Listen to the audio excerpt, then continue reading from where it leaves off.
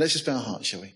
Father, as we start a new series of studies now, looking at the minor prophets and starting this morning in the book of Hosea, I pray, Father, that you would speak to us. Lord, may these not be just dusty old historical accounts. Lord, may these be fresh. Lord, may these be full of life and vitality for us. Lord, may they speak to us. Lord, your word is alive. Your word says of itself that it is living and powerful. So, Lord, right where we are this morning in our own lives, our own walks, Lord, whatever's going on around us, Lord, speak to our hearts, we pray. And may we be encouraged through the things that your word reveals to us. So we just give you this time now and ask your blessing in Jesus' name. Amen. So yes, we are going to start a series going through the minor prophets. What are the minor prophets, you may ask? Well, if we look at the Bible, of course, we're familiar with the books of the Bible as they are. The first 5 books of the Bible typically are referred to as the law: Genesis, Exodus, Leviticus, Numbers, and Deuteronomy. Those are the books that Moses compiled. Genesis was compiled from things that Adam had written, others had written, and so on. Brought it all together, and then things were obviously just tidied up. And then we have the account, obviously, of Abraham, Isaac, Jacob, and Joseph, and so on. And then we get to Exodus, and Moses, of course, then writes these things down. Jesus himself said that Moses wrote them, so we don't need to be in any doubt. And then obviously the rest of those books give us the law. Very, very important. The law had to be in place. But then we go on. The next section of books in the Old Testament are the historical books. And that takes us from the time of Joshua right the way through the beginning of the kingdom, the time of Judges, then the beginning of the kingdom with Saul and then David, and subsequently Solomon, the divided kingdom, the Babylonian captivity, and then after that Ezra, Nehemiah, and then Esther. Now, they're all historical books. Lots of information, lots of teaching, instruction, but largely they're historical accounts. Then we have the group that are referred to as the poetical books. So Job, Psalms, Proverbs, Ecclesiastes, and Song of Solomon. And of course, these are just incredible accounts in their own right. There's history amongst it, but there's also a lot of wisdom. They're sometimes referred to as the wisdom literature. So these are that group. Then we have the major prophets, as they are called. And these are really not particularly helpful designations for them. But we have Isaiah, Jeremiah, Ezekiel, and Daniel. In the middle there, you've got Lamentations, which was written by Jeremiah. So those are like the major prophets. And they're referred to being as the major prophets simply because their books tend to be longer. It's not because they're more important or any other thing. It's simply that they wrote more, so they're referred to as the major prophets. So then we come on in the Old Testament. The last group in the Old Testament are the minor prophets. Now, once again, it's not because they're not important. It's not because they were of less value. It's just typically the books were shorter. Now, in some cases that's true, but you'll see that Hosea actually is 13 chapters as opposed to Daniel, which was only 12 chapters. So it doesn't always follow. So anyway, those are the books we're going to be looking at now, these minor prophets. Now, Hosea, we're going to begin a study of this morning. Really, this theme there is that the Lord loves Israel despite her sin. And we're going to see that played out in these chapters we're going to study. The book of Joel really gives us this whole account that judgment is coming and that judgment is going to precede Israel's future revival. Now, you'll get the flavour here that Israel very much at the centre of these things. The book of Amos then is in this first group of the minor prophets. And really the theme there is that God is just. And because he's just, he must judge sin. You know, a lot of people seem to have this idea that, well, if God is a God of love, can't you just forget about it? No, because if God is a God of love, then he has to be a God of justice. If he's a God of justice, then he must see that sin is punished. And that's what Amos really nails for us. Obadiah, this short little book, and it's this really account, it's showing that God will bring retribution. Particularly in the face of a merciless pride in regard to those who are opposed to him. Of course, the book of Jonah, we're very familiar with. Jonah, that prophet that goes off eventually, after God explains the program a little more clearly with the help of a big fish, eventually goes off to Nineveh. And that's the theme really is that divine grace is universal. That it's not just for the Jews, that this gospel of grace, as it were, is for the whole world. God so loved the world that he gave his only begotten Son, is what we're told in John 3:16. The book of Micah really nails the fact that the Messiah will be born in Bethlehem, but that the Messiah is coming, and he's coming to deliver his people. The book of Nahum, then really we have a little bit later on than Jonah, that doom is prophesied to come upon a wicked Nineveh. Though they repented at the preaching of Jonah, they very quickly reverted to their old ways. And so Nahum steps onto the scene and provides this prophecy, this short little book, just again, prophecy of the judgment that was to come on Nineveh. And with a few years of him writing that was fulfilled. Habakkuk, really, the theme is that justification is by faith, not by works, not by anything we can do, not by our efforts. And it's a great book that really nails that. And in the New Testament, Paul uses a quote from Habakkuk in 3 different books. He uses it in Romans, in Galatians, and in Hebrews. And I do believe that Paul is the author of the book of Hebrews. That's one of the reasons, because we have this trilogy that all based around Habakkuk's statement that the just shall live by faith. Then we have the book of Zephaniah, just again a short little book, but it really again speaks that the day of the Lord is going to precede the kingdom. The kingdom is coming. We pray, Jesus said we should pray, thy kingdom come. What are we praying? We're not praying for God's kingdom. God's kingdom is already in existence. We don't need to pray for that to come. No, the kingdom we're praying for is the kingdom from heaven. Matthew is the only gospel writer that refers to the kingdom of heaven. But really, my birthplace was Deal in Kent. So I could say I'm Barry of Deal. Well, we're talking about the kingdom of heaven, or the kingdom from heaven. I can say I'm Barry of Deal or Barry from Deal. You understand, both would apply. In the sense of the kingdom, it's speaking of the kingdom that is coming from heaven to earth. It's the kingdom over which Jesus will preside and rule and reign on this earth. The book of Haggai, well, the challenge there is consider your ways. God must be number one. The challenge goes to Israel, but it's such an applicable book for us, and we'll enjoy that when we get there. And then Zechariah, really there, it's all about repentant Israel will eventually see their Messiah. They rejected him the first time, but eventually Israel will see that Jesus is the Messiah. And then finally, to round off the Old Testament, we have the book of Malachi. And again, the judgment is certain for the wicked is kind of the underlying theme. Now, these will all be in the slides. It'll be online later, and so on. So if you want to kind of look in detail at these charts and things, and some of these I've borrowed online and adapted them a little bit, but that's just the books of the Bible as to where they fall in terms of timeline. Just roughly gives you an indication. Obviously, what we're interested in is the minor prophets, which you can see kind of highlighted there.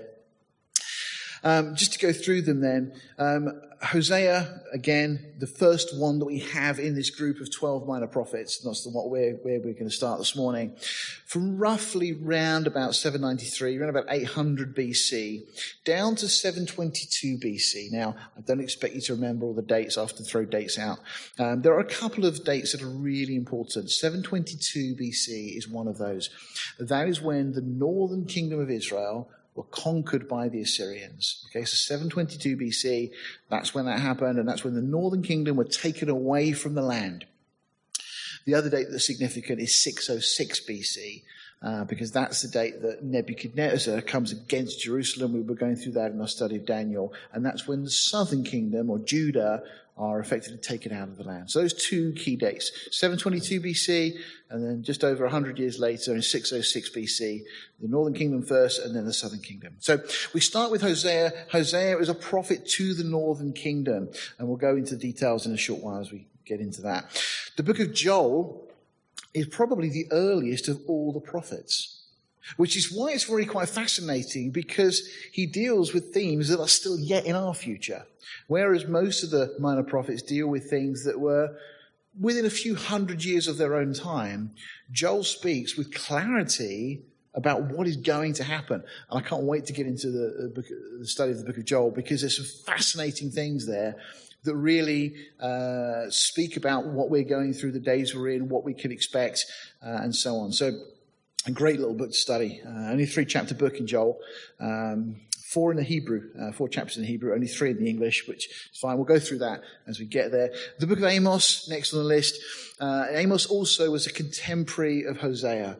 And Hosea was just after Amos. Amos had come preaching very, very firm message from the Lord, a prophet to the northern kingdom. They didn't listen to Amos. And Hosea comes with a much softer, gentler message of love, and they didn't listen to him either. Obadiah, this really, really short little book, it gives us a prophecy concerning Edom. The really interesting thing is the timing at which it occurs. It's given hundreds of years before ultimately the things that are recorded in the book will be played out. And it really speaks to the way that Edom, the descendants of Esau, the area of modern-day Jordan, was so antagonistic towards Israel. And when the Assyrians, first of all, came to the northern kingdom, they were brutal. But rather than lending any support or anything else, Edom saw that Israel were in trouble and effectively put the boot in. They caused even more problems. And then the same happened in 606 when the southern kingdom was taken. Edom also were very cruel to their brothers. And remember that Jacob and Esau were brothers. So they were related, these family lines. But Edom so cruel toward Israel. And so Obadiah deals with God's response to that. Jonah, also very early on, in terms of the prophets, from about 780, 750, somewhere around there. These are just approximate dates. Different commentaries will give you different ideas, but they're roughly in this time frame.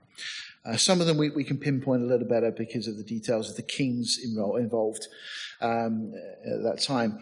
But Jonah, of course, is a prophet to Nineveh. We know the account. We'll obviously deal with that when we get there. Micah, prophecies for Israel and Judah, about 740 to 690 BC, that period of time that he prophesies in.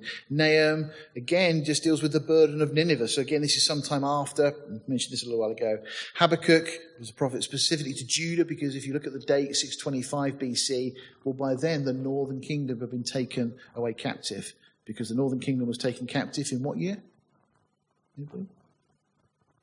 722, that's right. The date I was trying to remember, that one. Because it's just that when you try to piece it together from the Old Testament, it's those two dates, 722 BC for the northern kingdom, 606 BC for the southern kingdom. It helps you kind of get a kind of framework of where things were.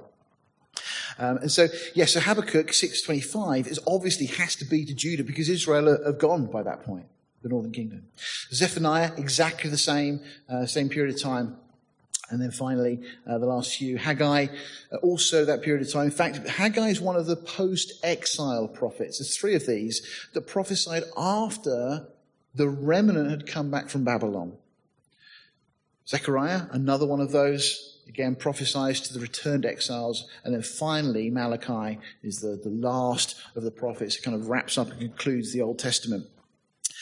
Somewhere around about up to 400 BC. So that's the minor prophets. That's what over the next few weeks, however long it takes to go through. We're not going to be kind of going quite as granular detail as we did going through Daniel, because we just want to move through these and just get a good overview of them.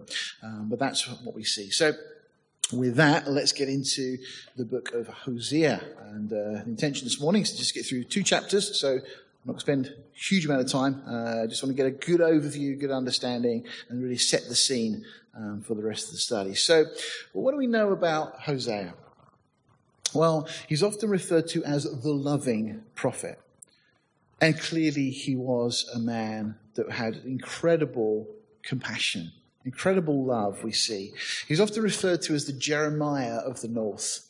Now, in our Thursday Bible studies, when we come back in September after our little break for August, Lord willing, if we're not raptured before then the intention will be that we're going to start to study the book of Jeremiah. We've just gone through Isaiah, so the intention is we're going to move into Jeremiah on our weekly Thursday studies. But Jeremiah, incredible book, but you see this man's heart. Jeremiah is one of my favorite characters of the Bible. You know, because the world often judges things by success or failure. And the world has its measures of what's successful or not successful. Jeremiah was the most unsuccessful prophet you could imagine.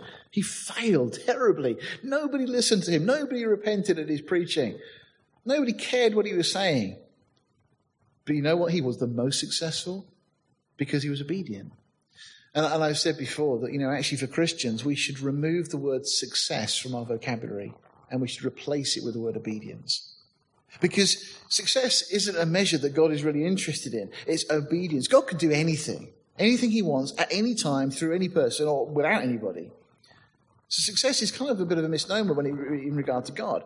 So it's not about whether we're successful or perceived to be successful. The real issue is, are we being obedient? Are we following God? Are we trusting him? Are we where he wants us to be? Regardless of what the external situation looks like. Well, Jeremiah is the epitome of that. Jeremiah was successful by God's standard because he was obedient. Even though people didn't listen to him, he was a voice that proclaimed God's word. And boy, does he speak to us. So we really look forward to going through that in our weekly studies when we get to September onwards. But Hosea, in a similar vein, was a man who was so obedient to God, didn't grumble, didn't complain. In fact, I don't think there's any reference in the book at all to Hosea complaining about the situation that God places him in. You and I might really complain and say, Lord, this isn't fair. We often use that, don't we? It's not fair. What do we really mean by that? We mean that we're out of our comfort zone. What's fair is that God judges us, and that we all spend eternity separated from God. That would be fair, because that's what we deserve, because we've all fallen short of God's standard, we've all sinned, we've all rebelled against God. As the part of the old Anglican prayer book used to say, through ignorance, through weakness, through our own deliberate fault. It's one of those things. It's either that we're ignorant of something and we've got it wrong, or we're weak, or we intentionally did something wrong. And that's the state with all of us. So when we talk about, is it fair? Well, really, what wasn't fair? In fact, there's a great little quote, wasn't there? It's why do good things happen to bad? Why do bad things happen to good people? And the response is that only happened once, and he volunteered. There was only one good person, that was Jesus Christ. And bad things happened to him because he volunteered to take our sin upon himself. Hosea's name means salvation. It comes from the same root as Joshua or Jehoshua. Okay, you see the kind of the contraction there in the word. But his name means salvation. Joshua means the Lord saves. And Joshua effectively is the Hebrew version of Jesus, Yeshua. Okay, the Lord saves. But Hosea, his name means salvation. And what a great name for the message that he's going to bring to a people that were stubborn or hard-hearted.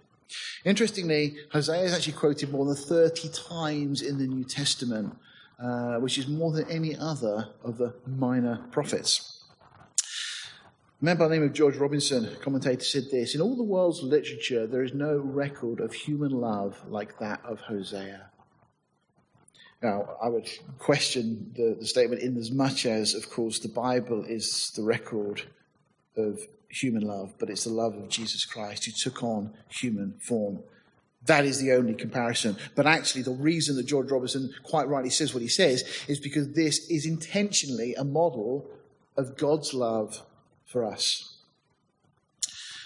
Some of you may be familiar with G. Campbell Morgan, great Bible teacher and commentator, scholar, said this: we have in the book of Hosea one of the most arresting revelations of the real nature of sin, and one of the clearest interpretations of the strength of the divine love.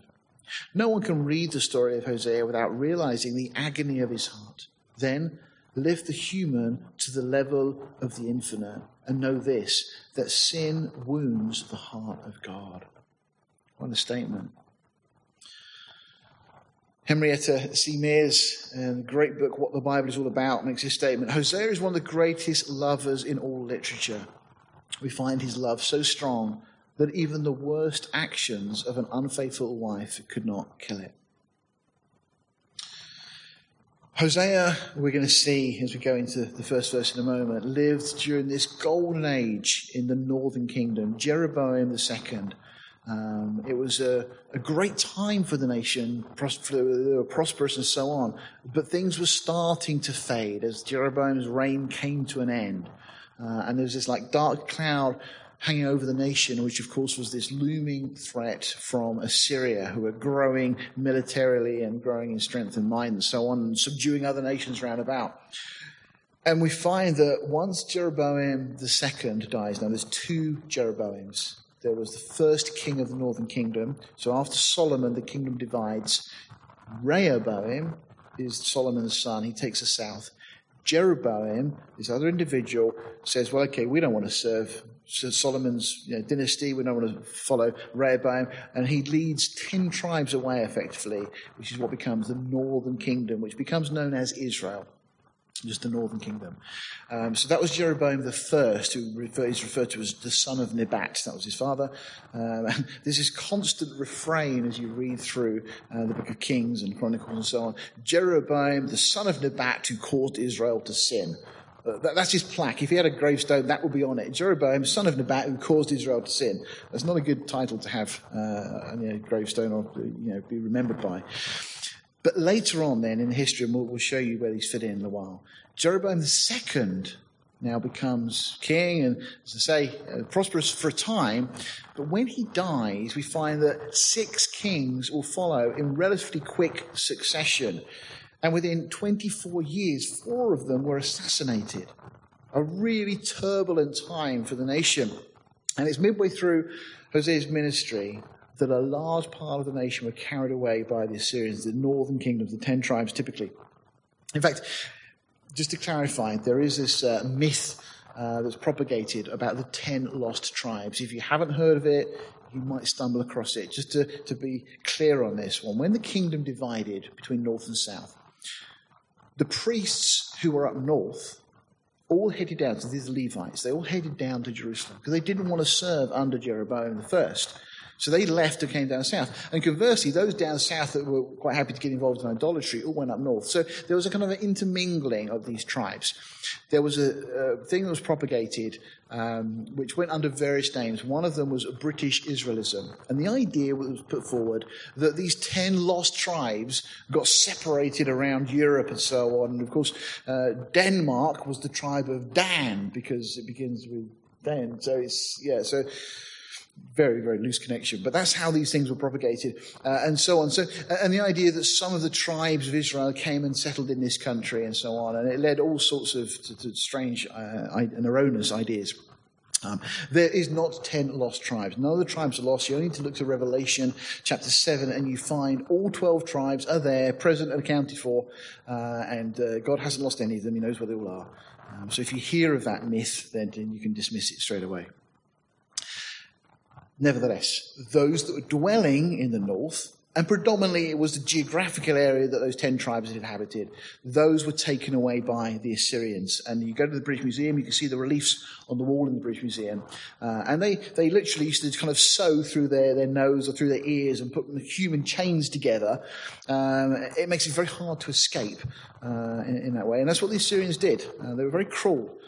But there was it was a very effective way of getting slaves to be obedient. At the end of Hosea's life, then, the kingdom of Israel comes to an end with the fall of Samaria. And Hosea lived to see some of his own prophecies actually fulfilled. I'm sure heartbreaking to him. So what's the story of the book? Well, Hosea is told to go and marry a wife of whoredoms, or literally a prostitute. And there's debate. Some people say, well, she became this later. And others have tried to say, well, it was just an allegory. It didn't really happen. It was just a story. No. I believe from the text, it's very clear that this is a historical account of what took place. And God said to Hosea, I want you to go marry this person. And clearly, there's a love there. It's not just some sort of arranged marriage that was set up by God and Hosea was not really interested in it. No, Hosea clearly was invested in this relationship. So he marries this lady by the name of Gomer, and they have 3 children together. The first of which is a boy by the name of Jezreel. And the name it's double actually. It means God scatters, but also sows. So you get the idea of scattering and sowing. It's all part of the same thing. So that's the name. And these names specifically God gives to illustrate the point that he's trying to make. Then he has a daughter by the name of Lo Ruhamah, which means no mercy. You can imagine her growing up and saying, Dad, why did you call me that? Well, it's because God said to call you that because. And it becomes an object lesson to the nation. And then the last one, Lo Ami, which means you are not my people. The key verse in the book, well, there's a couple of key verses, I suppose. Chapter 14, I think earlier I said there's 13 chapters. I apologize, there's 14 chapters. Chapter 14, verse 1 says, O Israel, return unto Jehovah thy God, for thou hast fallen by thine iniquity. God pleading with the nation. And then verse 4 says, I will heal their backsliding, I will love them freely.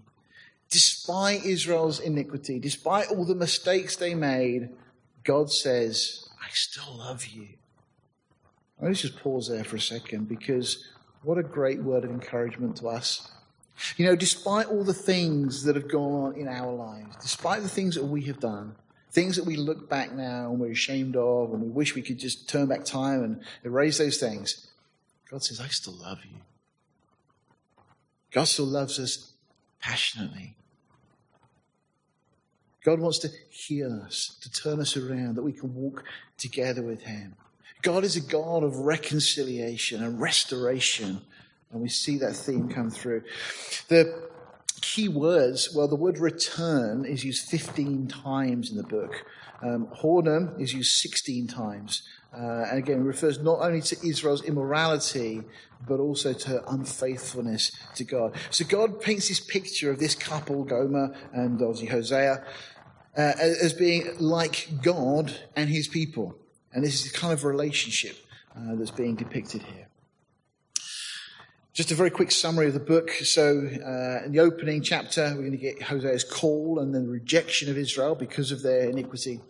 Then the restoration of Israel is promised. And then going into chapter 2, God's warning against Israel's unfaithfulness and judgment are all prophesied ahead of time. But then the chapter ends, as we'll see in a moment, with a future blessing being foretold for the nation. So despite all that has happened and all that God said is going to happen, God does not give up on them. And then we have in chapter 3, the redemption of Hosea's wife is a type of Israel's ultimate return to God. Chapter 4 through 10, then we have God's controversy with his people, the argument that God puts against them for their ways. And then in wrath, chapters 11 to 13, God remembers his mercy. You know, mercy is there because judgment is applicable. But because God is gracious, because God is merciful, we're told that mercy triumphs over judgment. It means a price still has to be paid, but God provides a remedy in that as well. And then the last chapter, Israel are urged to repent and enjoy blessing. So that's what we've got coming over the next few weeks. So let's just jump into chapter 1. It's a very short chapter. We read the word of the Lord that came unto Hosea, the son of Beri, in the days of Uzziah, Jotham, Ahaz, and Hezekiah, kings of Judah, and in the days of Jeroboam, the son of Joash, king of Israel. So this is when the ministry of Hosea starts. And we're given the kings down the south who was reigning, and the king up the north who's reigning. So just very quickly, if you look at that, the kings of the south, you see them highlighted in the yellow boxes there. So Uzziah or Azariah is how we have him often written in the text. And then Jotham, Ahaz, and Hezekiah. So that's the period of time. They're the kings that are ruling in the southern kingdom. Okay? And it's during Hezekiah's reign, 722 BC, that Israel go into captivity. And then if we look at the north, the kings that were reigning in the north, you see that we've got a family line. In fact, just very quickly, if we go back to the beginning, you start, as we said earlier, with Jeroboam, the son of Nebat, who made all Israel sin. His son comes to the throne, but only for a couple of years. And then there's a change of dynasty, and that's only then for a very couple of years. Another change of dynasty, and then another. And then Omri obviously has Ahab, dreadful king. Ahaziah and Jehoram sit on the throne. But then those are destroyed by this man Jehu. And this is all in 2 Kings chapter 10. And those chapters around there.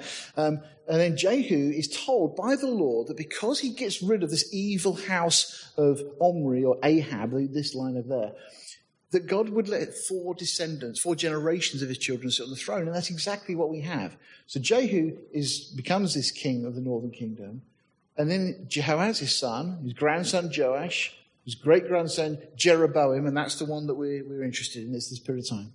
And then finally, Zechariah. But Zechariah only 6 months, so it's a very short period of time. And then God removes that, and you'll see that in a second come out. So that's why I'm highlighting it. And then another change of dynasty, then another, and so on. It's just a complete mishmash and just turmoil, really. And then finally getting down to Hosea at the bottom there, 722, which is when the Assyrians finally come. And Hosea, again, through the whole of that period, really speaking, but the word of the Lord is coming to him at the beginning, or during Jeroboam's reign, so right at the top of that list there. Verse 2 says, the beginning of the word of the Lord by Hosea. Okay, so this is the start of it. And the Lord said to Hosea, go, take unto thee a wife of whoredoms, and children of whoredoms. For the land has committed great whoredom, departing from the Lord. Now, reading through all the commentaries, nobody seems to mention this, and I throw it out there because I might be wrong. And I'll let you do some digging, and if you come up with a different view or you think I'm right, then by all means, share your opinion with me. But it seems to be, and we'll see this come out later, that not only is he told to go and marry this lady by the name of Gomer, but he's also told not just to take a wife, but to take children. It would seem that she's already had children by other lovers. And that he's told to go not only take her, but take responsibility for the children that she's already had. Because this is before he then has his own offspring through her. So that seems to be the situation. But we're told that this is all to be like a lesson to the nation. It says, for the land has committed great whoredom. God is saying, I wanted to be as your husband. I wanted to be the one to look after you, to care for you, to provide for you. But you've rejected me and you've gone after false gods. And that's the message that's being portrayed here. Now we might think it's a bit dramatic, God asking Hosea to do something. Well, first of all, Hosea doesn't complain. But secondly, do we understand the horror of sin? God goes to these lengths to try and get the nation's attention. And we have this record in God's word, which will be there for eternity, to show us just how much God hates anything that comes in between the relationship that he has with his people. And sin, we don't understand just how horrific it is. If you want to get a glimpse of how horrible sin is to God, then read the book of Leviticus and look at the bloodshed. And it makes you sick as you read it and you see all these animals being sacrificed. And you think, why would God do this? And then you realize that God is trying to show you the cost of sin. That God is holy and that we have moved so far away. The only way back is through that shedding of blood. And again, Leviticus goes through all of this and gives real clarity to it. Ultimately, it took the death of Jesus Christ, who took upon himself every vile and offensive thought and idea and action. He took it all upon himself. When we think of sin, we tend to think of something that, was a bit naughty. The sin is horrific in God's eyes because it pulls us away from our Creator. It divides between the relationship that we were supposed to have. Do you remember back in the Garden of Eden, everything was wonderful? It was perfect until Eve looked at that fruit. And I've said before, how much of the fruit, it wasn't an apple, just to make it clear, it wasn't an apple because we still have apples, and whatever fruit it was, we don't have access to it. It wasn't an apple.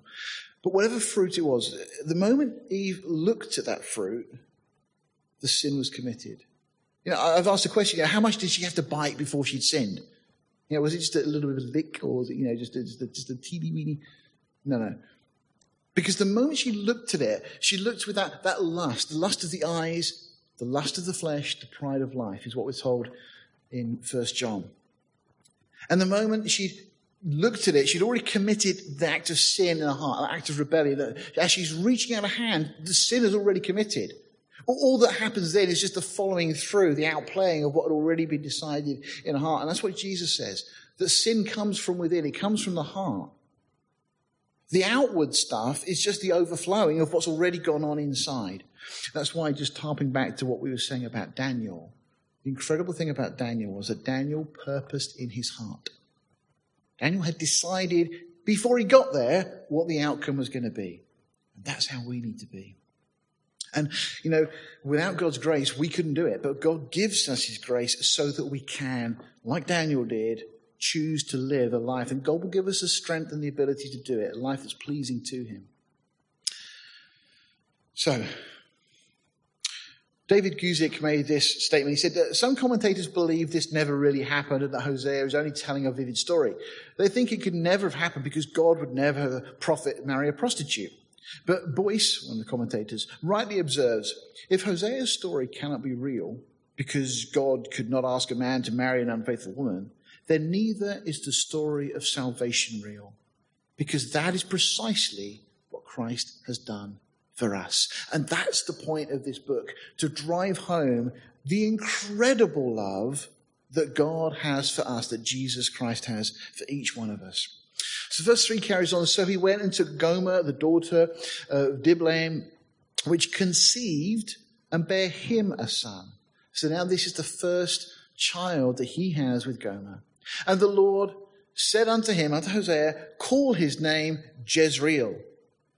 And then he says this is the reason, for yet a little while, and I will avenge the blood of Jezreel upon the house of Jehu. And I will cause to cease the kingdom of the house of Israel. Now, in 2 Kings, we have this account of Ahab. We're told that Ahab had 70 sons in Samaria. And Jehu, because God had already spoken to him and sent a prophet to him saying, you're going to become king, Jehu goes about killing and getting rid of all of the house of Ahab. All this wicked line, this very corrupt family. Ahab, you remember, is the one that Elijah has this conflict with on the top of Mount Carmel. Of course, God steps in and deals with that. And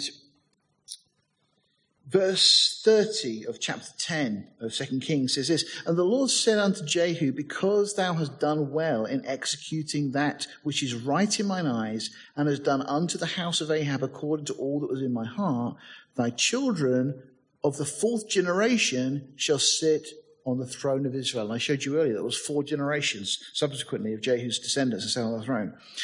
But the sad verse, and this is why this verse 4 in Hosea chapter 1 makes sense, because then verse 31 of 2 Kings 10 says, but Jehu took no heed to walk in the law of the Lord God of Israel with all his heart. For he departed not from the sins of Jeroboam, which made Israel to sin. So, God gives him the throne. God promises him descendants to the 4th generation. And you'd think he'd be grateful. You'd think that would be enough to make him obedient, but he wasn't. He didn't care about the things of God. And so God now says, okay, I want to Hosea, call your son Jezreel. Because what's going to happen is I'm going to avenge the blood that Jehu's shed, because Jehu has no regard for me whatsoever. That all took place in the Jezreel Valley in Israel. And that's why this location, that's where Jehu had killed the descendants of Ahab and so on. He goes, and I will cause to cease the kingdom of the house of Israel. So the warning that God has given, and this young boy, this child that's born, is given the name Jezreel to say, I'm going to avenge the blood of Jezreel. In other words, Jeroboam, your kingdom is going to come to an end. But not only that, the whole northern kingdom is going to be taken away. And really, it speaks of the coming scattering. You remember I said that Jezreel means scattering. Okay, so that's the first of the meanings, that Israel is soon going to be scattered in exile by Assyria. And then the valley of Jezreel, which is also the place that we know as Armageddon. That's the same place. Geographically, there's this valley in the middle of Israel that runs down. It's called the Jezreel Valley. It's the place we know as Armageddon. It's the same physical location. And again, this is where Jehu, as I said, the great granddad of Jeroboam II, had killed the descendants of Ahab. So that's what I just read a moment ago. And so through the naming of Jezreel, God was confirming his promise to avenge the bloodshed in Jezreel by judging the house of Jehu. Verse 5, and it shall come to pass at that day that I will break the bow of Israel in the valley of Jezreel. What does that mean, break the bow? Well, we would tend to think of us as bow and arrows. That's initially what comes to mind. But actually, you find the way the word bow is used in Scripture is consistent, and it's always the symbol of a covenant. Think of a rainbow. It's a covenant. It's a symbol of a covenant. In Revelation chapter 6, this individual who's going to step onto the world scene, we typically call Antichrist, is going to come with a bow. Not a rainbow or anything else. It's going to be a covenant that he's going to establish. It's not going to be a bow and arrow bow. It's a covenant that he will establish with Israel. So what God is saying is, I'm going to break the covenant with Israel. And it will be broken in the Jezreel Valley, and obviously Israel are going to be scattered as a result. And it was from here, eventually, that Israel were scattered among the nations, first to Assyria, and then obviously globally from then on, of course, AD 70 with the Romans, those that were back in the land were then scattered and sent out from that point. Now, I just want to clarify this, because for some, they think, well, God's, nullified the covenant that he had with Israel. So that covenant no longer exists. So therefore, Israel are no longer part of God's plan or whatever. And this has led to the common view held by the Roman Catholic Church, which at the time of Henry VIII became the Anglican Church. And that idea spread into that. And because of that, it typically went into all the denominational churches, this idea that God has finished with Israel. Okay, and it leads to something that's referred to as replacement theology. And the idea there is that God has replaced Israel with the church. That now the church are God's people, and all the blessings that once were promised to Israel are now for the church. Well, it's utter nonsense, because when you look through Scripture, as we're going to see, God is very clear that he hasn't cast off Israel. And we'll see that. But let me just give you just a quick overview of some of the covenants. There's three major covenants that God makes with Israel. Firstly, there was the covenant that God made with Abraham. Genesis 15 is where we read about that. And the basic promise, we read it in Genesis 12 as well, but that in his seed all nations are going to be blessed. The second covenant, God's covenant with Israel, that if they faithfully serve him, they'd prosper, but if they forsook him, they'd be punished. And then finally, God's covenant with David, that his family would be the ones who would produce the Messiah. The Messiah would come from that family line of David's, who would reign over God's people forever. Now, the thing to note here is that these covenants, go back one. The first covenant, that God's covenant with Israel regarding the land and regarding the nations being blessed, was unconditional. Abraham had nothing to do with that. He didn't have to sign up to it or anything else. The second covenant, the third covenant with David is unconditional. God promises David, irrespective of whether he's going to obey or disobey. But the middle one is the one we're looking at here in Hosea, and this is the one we're in question. It was very clear. Deuteronomy 28 is abundantly clear that God says, if you obey me, you'll be blessed. That was the condition, that was the covenant. But if they were to disobey, then God will bring judgment upon them. Okay, so there are a number of covenants. The one that is being referenced here is effectively that middle one, the one that was given at the time of the law, Mount Sinai, Moses, and so on. And it was all about whether they would be obedient to God as a nation. But God never, ever, in his word, says that he will get rid of permanently Israel. Verse 6, and she conceived again and bare a daughter, and God said unto him, call her name Lo-Ruhamah. For I will no more have mercy upon the house of Israel, but I will utterly take them away. This is the northern kingdom specifically, okay? But then we have the southern kingdom mentioned. But I will have mercy upon the house of Judah, and I will save them by the Lord their God, and will not save them by bow, nor by sword, nor by battle, by horses, nor by horsemen. What does all that mean? Well, Israel, the northern kingdom, were eventually overthrown by the Assyrians in 722 BC. I think I mentioned that earlier. And they were taken away, utterly taken away out of the land. But the southern kingdom, Judah, at the same time, the king of Assyria comes down to have a go at Hezekiah with the intention of overthrowing Jerusalem and taking the southern kingdom captive. Hezekiah cries out to God and please. It's a great bit. It's recorded in Isaiah and it's recorded in Kings for us as well. And Hezekiah goes to Isaiah. Isaiah seeks the Lord. And the response is the Lord is going to deal with this situation for you. The Lord will fight for you. And what happens?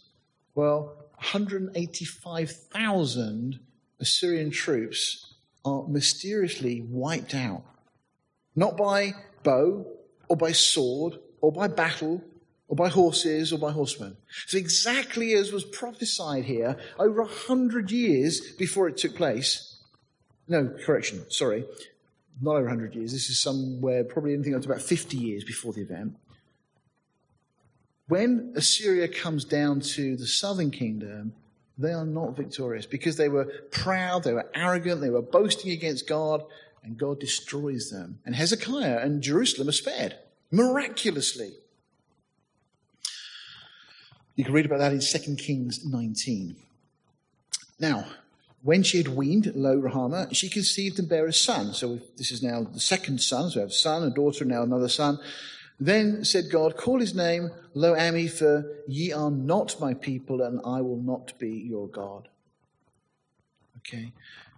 And that may seem as if God is just washing his hands with the nation.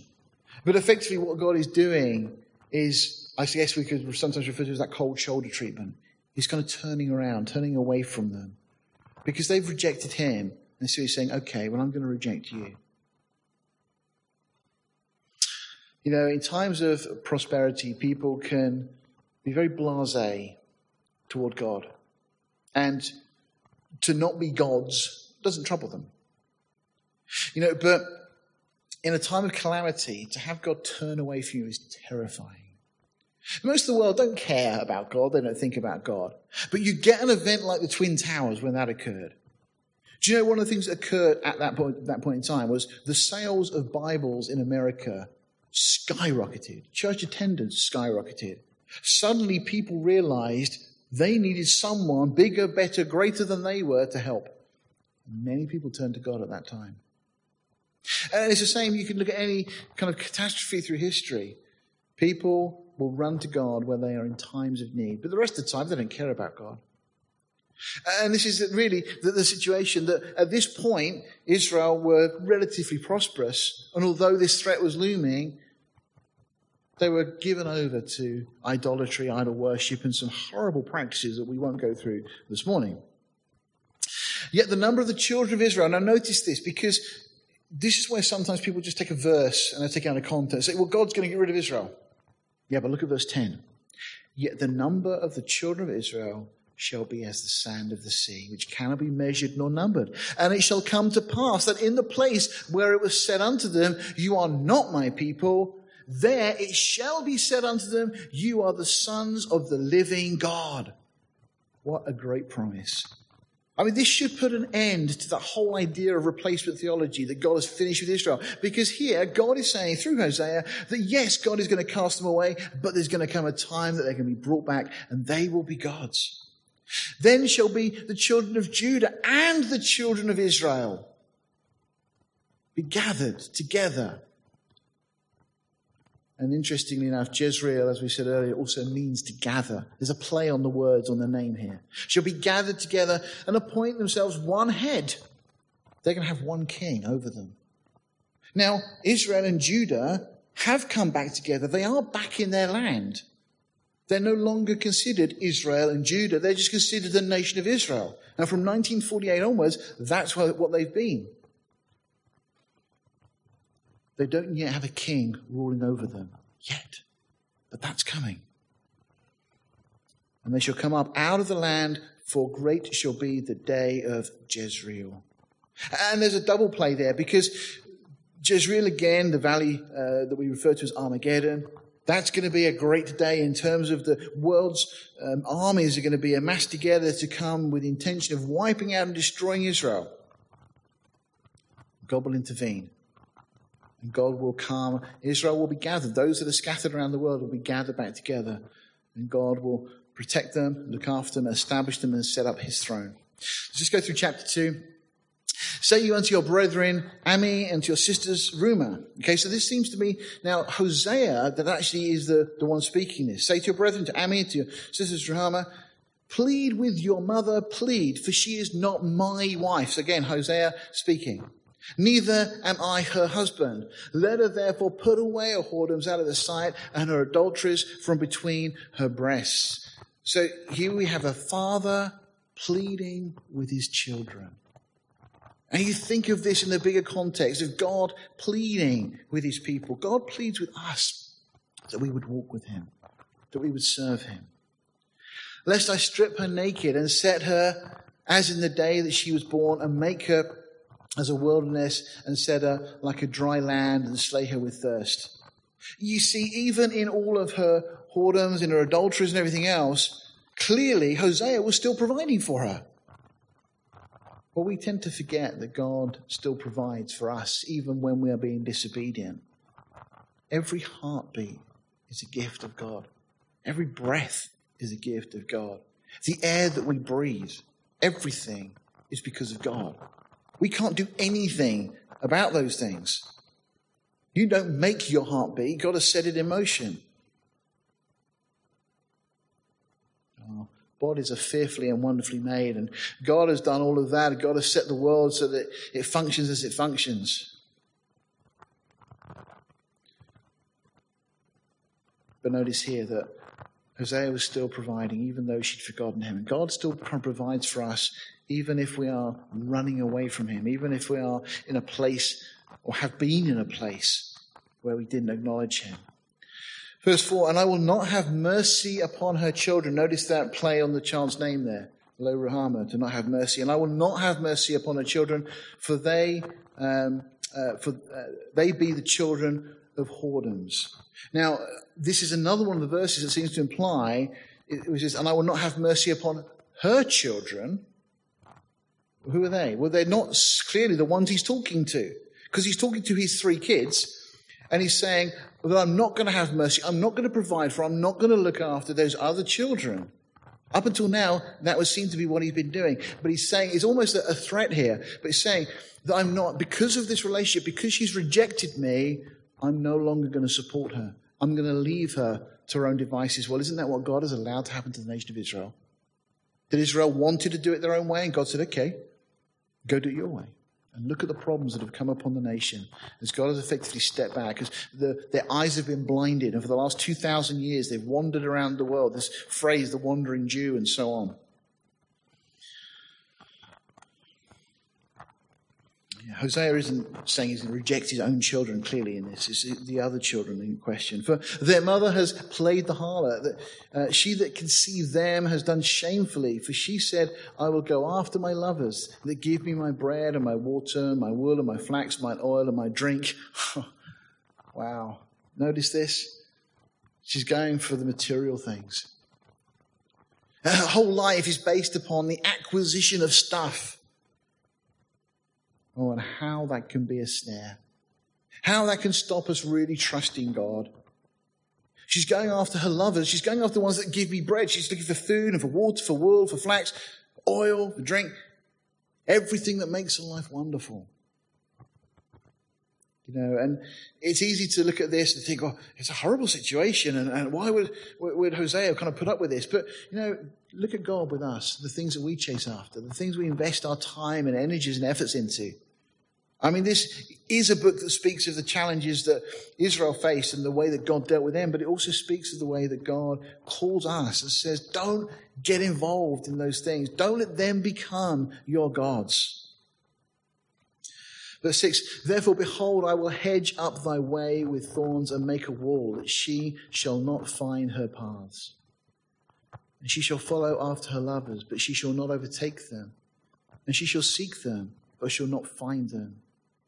You see, this is the way it is with the things of the world. They promise so much, but they deliver nothing. They leave us empty. They leave us cold.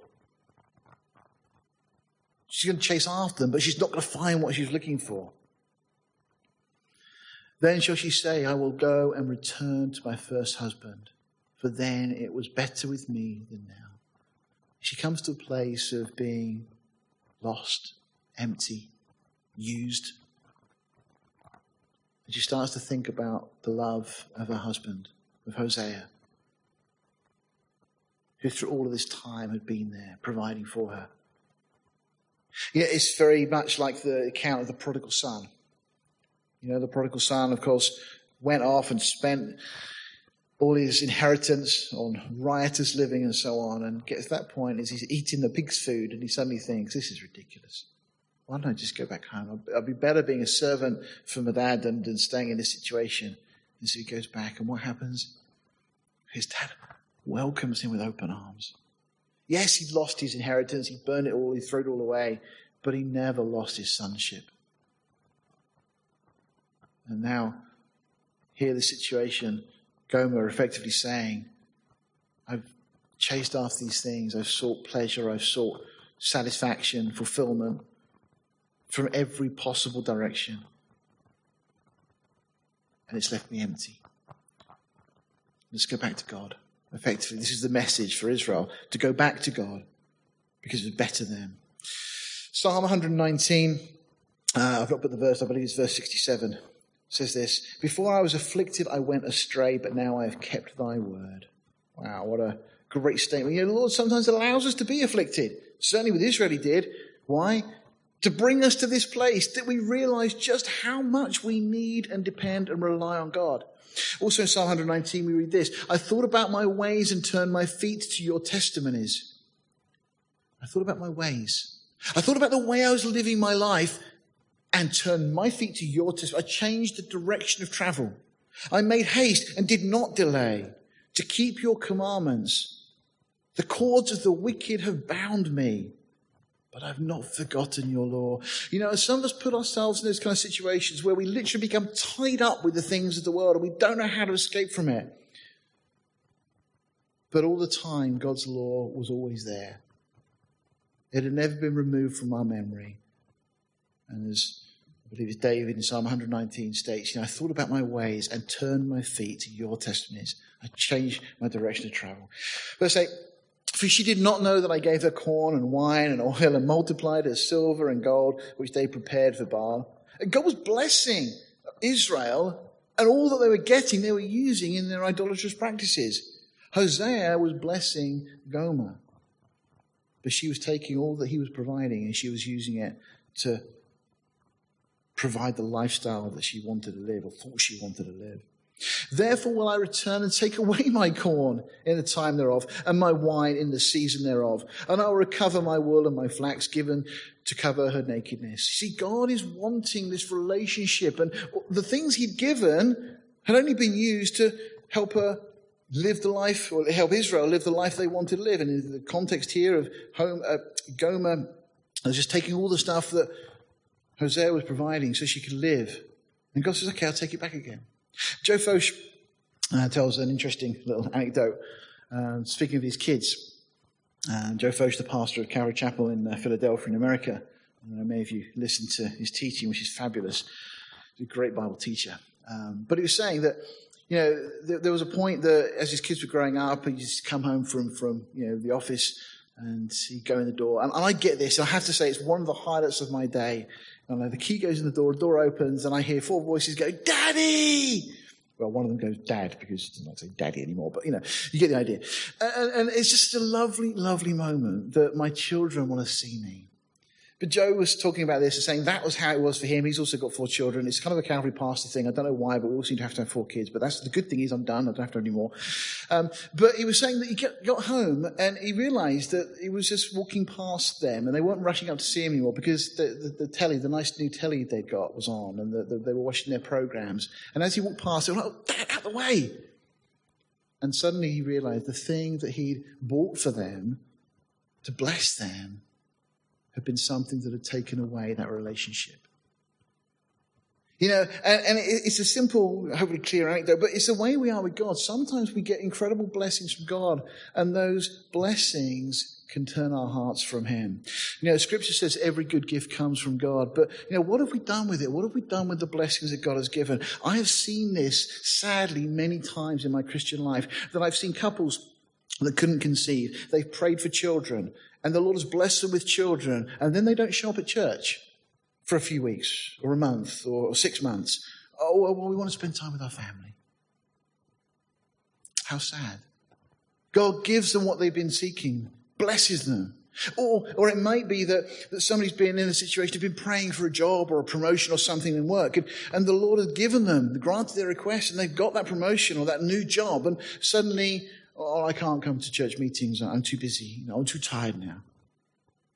And the thing that God has given you and has been a blessing to you becomes a barrier between you and him. There's just a couple of examples. You can think of there's dozens of different examples, and there may be things in your own life that straight away you think, actually, yeah, that's a blessing that God has given me, and it's become something that stepped in front of my relationship with God. That's exactly the situation that is being addressed here. That Hosea is saying, I've given you all this stuff, I've provided for you, the silver, the gold, and all you've done is you've taken it and you've worshipped other gods.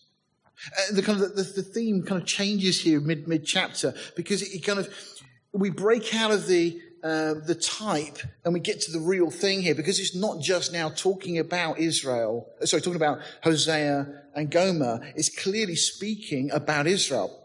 Because it says this, and now I will discover her lewdness in the sight of her lovers, and none shall deliver her out of my hand. I will also cause all her mirth to cease, her feast days, her new moons, her Sabbaths, and all her solemn feasts. So we've got like a dramatization of the real thing. So Hosea and Gomer are real people in a real situation, but their lives are depicting the relationship between God and Israel.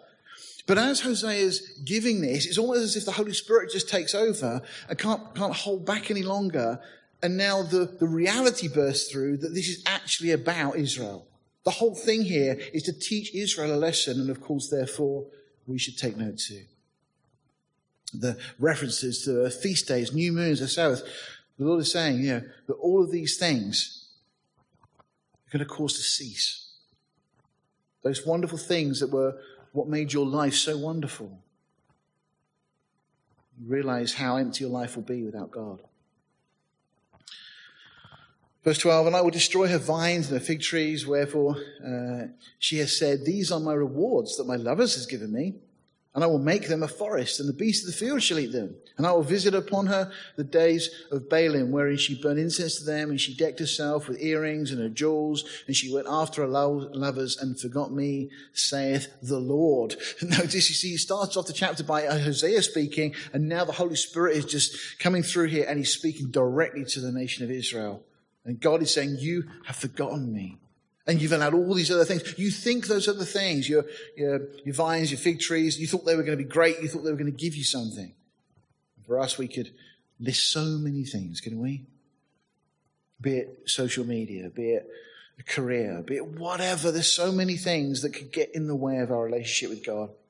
Verse 14, and behold, I will allure her and bring her into the wilderness. Well, that should prick up your ears, because when will Israel be drawn of God into the wilderness? Well, it's in days that are yet to come. Now, in a sense, there has been some fulfillment of this, because, of course, the northern kingdom taken captive to Assyria and the southern kingdom taken captive to Babylon. We can argue that those were partial fulfillments of this. But ultimately, what will happen is the Lord will cause Israel to be taken to the wilderness, to the area of Edom, and they will be protected of the Lord. But whilst they're there in their affliction, they will look and they will seek God. And they will eventually realize that Jesus is their Messiah.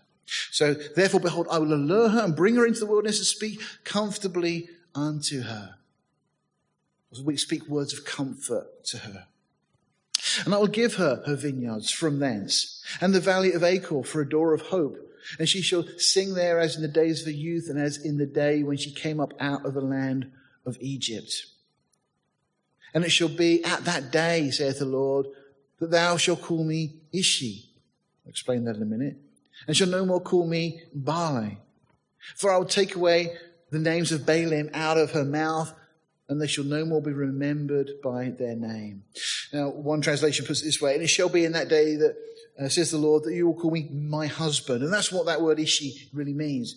That Israel's going to come back and God will be a husband again to her.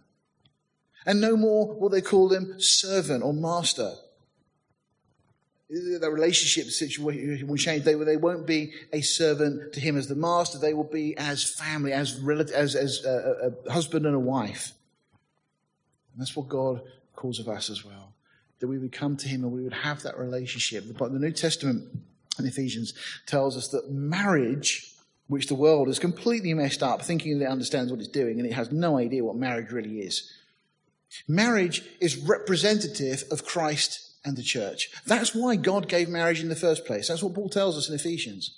Marriage is there to give us a model of this perfect relationship that God intends to have with his people.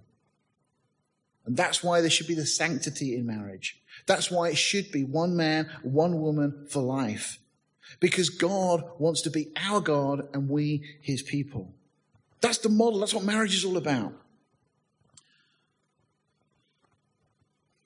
And in that day I will make a covenant for them with the beasts of the field and with the fowls of heaven and with the creeping things of the ground. And I will break the bow and the sword and the battle out of the earth, and I will make them to lie down safely. All of the troubles, the warfare, the conflicts Israel has faced, it will come to an end. And I will betroth thee unto me. Speaking of engagement, effectively, in our vernacular. Yea, I will betroth thee unto me in righteousness and in judgment and in loving kindness and in mercies. And I will even betroth thee unto me in faithfulness, and thou shalt know the Lord. Are there any better words in the Bible? Thou shalt know the Lord. That we'll come to a place where all of that striving and chasing after other things will come to an end, and we will know God. And it shall come to pass in that day that I will hear, saith the Lord, and I will hear the heavens, and they shall hear the earth. These things we expound on, but just speaking of what's going to take place, as God is going to come and intervene in the affairs of the world. And the earth shall hear the corn and the wine and the oil, and they shall hear Jezreel, the gathering, the regathering. And I will sow her unto me in the earth, and I will have mercy. Notice now the change, all the names that were given, we've got the twist on it now. And I will sow her, there's a Jezreel, unto me in the earth, and I will have mercy upon her that had not obtained mercy. And I will say to them which are not my people, thou art my people. And thou shalt say, thou art my God. So though Israel have forfeited the Mosaic covenant blessings through disobedience, yet God through faithfulness, or through God's faithfulness, they will be restored. And that's the part that Islam doesn't understand. Replacement theology is completely missed. That God will restore Israel. They will be his people. They will obtain mercy, and it will be for his glory. We'll carry on next week. Let's bow our hearts. Father, we thank you for this time this morning to look at these things. Lord, there is such a depth here to challenge us in our lives, in our walk. Lord, help us to consider how we live and whether we have placed things that you have given us in the way of our relationship with you, that things have caused us to stop seeking you. Father, help us to love you with a pure heart and a pure mind. Lord, just speak to each one of us individually. Impress these things upon our hearts, that we would grow in knowledge and grace and in your love, your unconditional, never-ending love for us. We ask in Jesus' name. Amen.